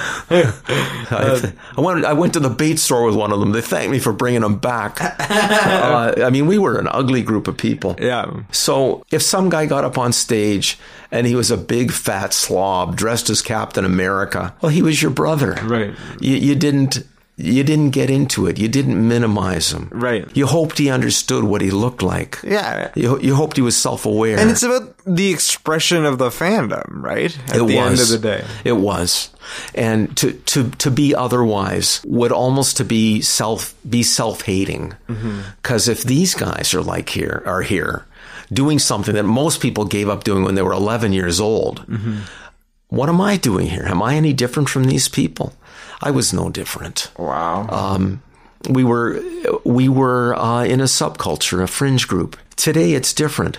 Today, there are more people walking along Danforth Avenue with Captain America T-shirts and, Fantastic Four shirts and Superman shirts and Batman symbols on them than there were at a convention back in 1971. Right. Today, we have won. Fans have taken over. We won. We took over the world. How do you feel about that? I think I was at the apex of it. I think I was part of a small group, only about 500 to 1,000, of geeky teenage boys who were there turning a business which was failing into an extremely successful art form. Actually, Bill Shelley, he wrote a book on the people who started fandom. Okay. And there are less than 100 people mentioned in the book. Even if there were 200 mentioned in the book, even if there were 500 people mentioned in the book, I might have gotten mentioned in the book. Right. But I was far from being a key one. Right. The key ones among dealers, Phil Suling, Howard Rogofsky, among convention organizers, Phil Suling again, Bob Brosh in Detroit. There were fan artists. There was a guy, John G. Fantuccio, and he was a 45-year-old commercial artist. He drew a few comic strips, and they weren't very good. But on a single image, he was virtually as good as, the Wrightsons, the Kalutas, the Joneses. Oh, wow. He had a style all his own. He was doing these things for fanzines, and he wasn't charging. He just liked to draw pictures of Captain America. Yeah. He drew them And when I did a convention myself, one of my jobs was I was supposed to communicate with all these people. And get images from them. Right. So I wrote a note to John G. Fantuzio saying, could you do a drawing for the program book? So he sent back an image, probably about 3 feet by 2 feet. Just this beautiful image, because he had fun doing it. We didn't charge one another. Wow. There was another guy named J.T.C.G.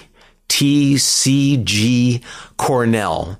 Please, Mr. Cornell, would you do a drawing for our convention book? And there were so few, it was a bit of an honor. What I didn't know at the time was the guy was a university professor. Okay? And he did this drawing for me of 2 people on a leaf, as though the giant leaf, was a rowboat. Right. And they're standing on the leaf, rowing through a swamp. Yeah. It was something. Right. Years later, as a high school art teacher, I used his textbook. He wrote a textbook. Wow. And what made it a unique textbook was, kids in high school, it's hard to get them to relate to the history of art. So if you want to teach them Michelangelo, a way to teach them Michelangelo is say, well, Bern Hogarth drew in all the muscles when he was drawing Tarzan. And you put a Michelangelo sculpture beside a picture of Tarzan. Yeah. And that's what John Cornell did. JTCG Cornell, he was calling himself back then, John Cornell. That's what he did. And his textbook sold again all over North America. Kids in every high school were using it. It was a great textbook. Wow. Yeah. Crazy. Yeah. So what happened to all the comics that you collected back then? Like, there weren't any bags and boards or anything back then, were there? No, I used to store my comics in the basement, literally on splintering orange crates. And what was good about that was I had access to them. If I wanted to go grab an Avengers comic, I knew where the Avengers stack was. I didn't have to worry about taking it out of a package, right? Worry about the tape. I just took it and read it. Right. But they didn't stay in good condition. It's amazing that so many did stay in good condition. I eventually sold my comics for fair market value of the day. What was that? So, well, I had an Amazing Fantasy 15. Now, I bought the Amazing Fantasy 15 for $3.50. Okay. I bought the Spider-Man one for $1. I think I bought it for $1. And there were 2 Amazing Spider-Man ones there. One had a little corner off. I bought the one with the corner off for $1. And my friend Irv Wise bought the one that had no corner off for $1.50.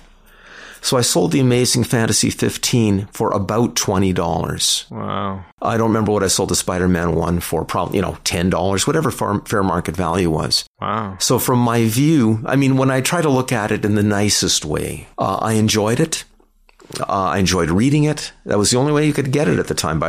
If you wanted to read it, you had to own it. Yeah. They weren't reprinting them en masse. So I was able to read it. I was able to enjoy having it as a physical object. I made a profit selling it. If I still had it today, I'd have the equivalent value of a car. Exactly. And I don't. But it was nice to own it. And you can bet that the person I sold it to for $20 sold it to someone else for $30 or $40 or $50. And it went up step by step and it moved around each time. Yeah. And I don't know how many people have owned it over the years. I have no way of knowing, of course. I would love to know that. That would be an interesting fact. That could be like the comic book version of Ancestry.com. Instead of families, you track merchandise. Okay, if I ever have another 2 years to spare, I would tell the story of an Amazing Fantasy 15 bought off the stands by a fellow named Danny Adler, and that he sold it to me for $3.50, and I sold it. It wouldn't be me; it would be some interesting Fictional version of me. Yeah.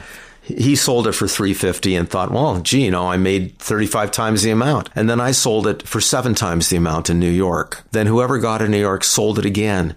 And it would show the difference in what comic fandom was each step of the way as the Amazing Fantasy 15 went up in value. That's amazing. And it would show huge jumps in value when things happened like eBay. With eBay, everybody could become a dealer. Right. At one time, if you bought a comic, the only thing you could really do with it was sell it back to the store for much less later on. Right.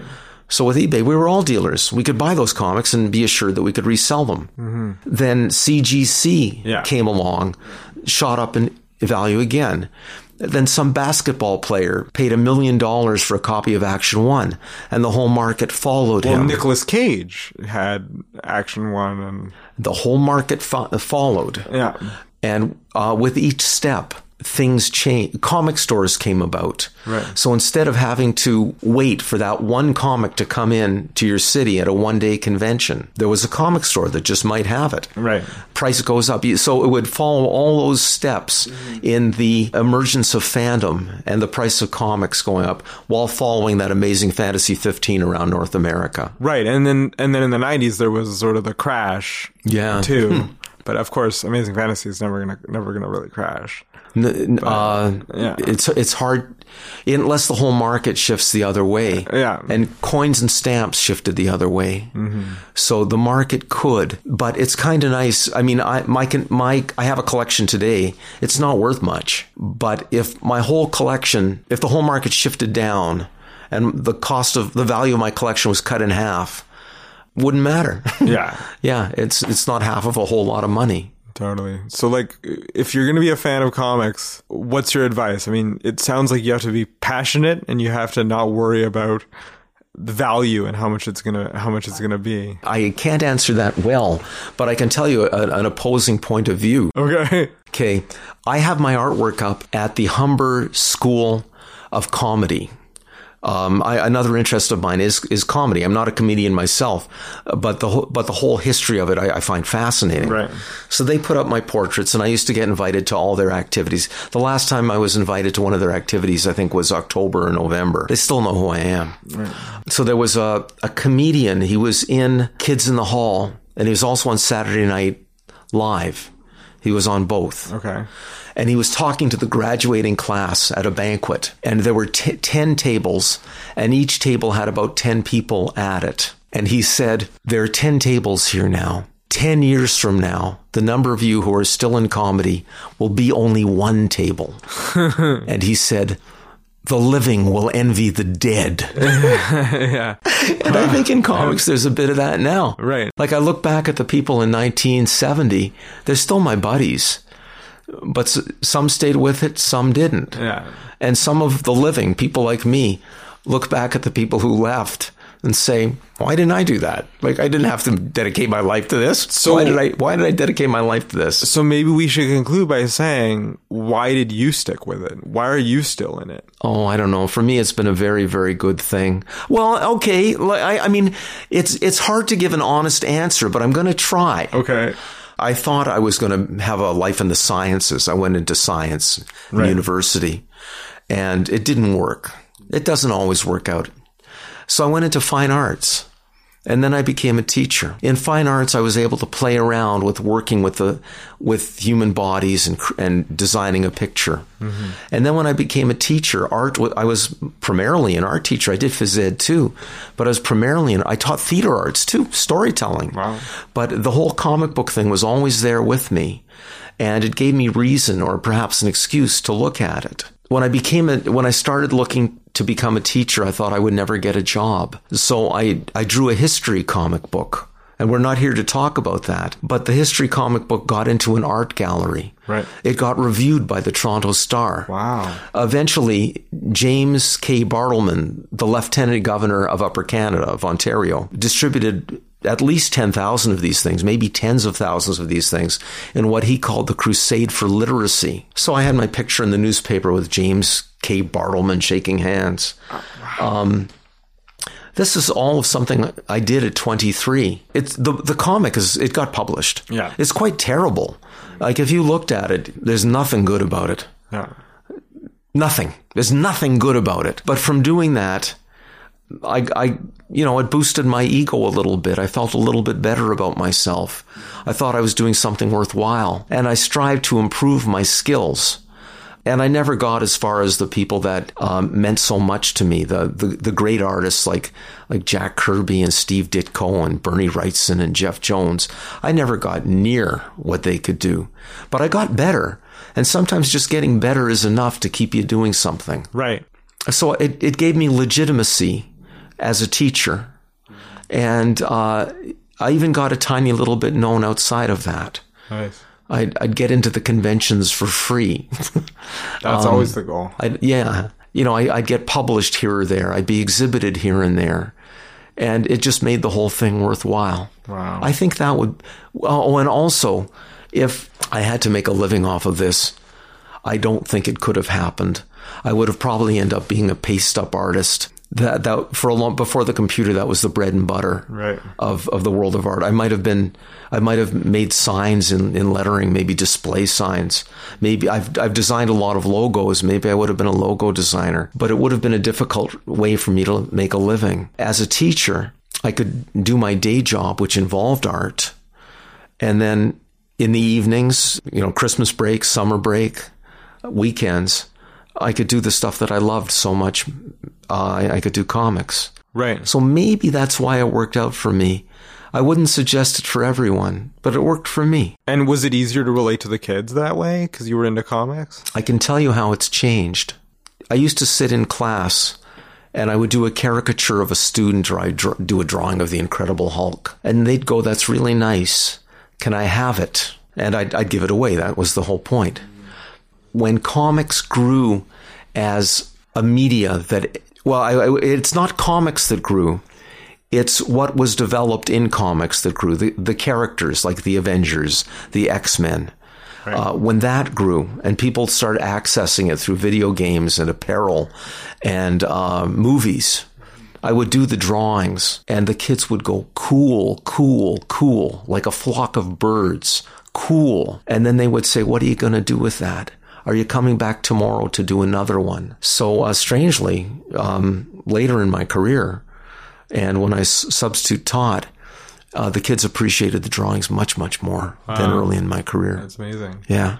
Cool. I mean, it's still amazing. Like you have skills and you have knowledge and you have history that not many people can access anymore. And I'm certainly one of those people. Like, everything that you're telling me is sort of before my time, but it's a time that, as a comic fan now, I wish I was a part of. So it's been great having you in here to give some insight into what, Toronto fandom was, New York fandom, Detroit fandom was, what conventions were like back in the 70s. So thank you so much, Ron. This has been amazing. You're very kind. And it's been a joy. Thanks. Awesome. And we'll see you next time on Speech Bubble. This has been Speech Bubble. See you in the future, friends. Never Sleeps Network. This has been a Never Sleeps Network production, executive produced by Alex Ross. For more information and content, visit neversleepsnetwork.com. This episode of Speech Bubble is sponsored by Harry Tarantula at 6979 Yonge Street.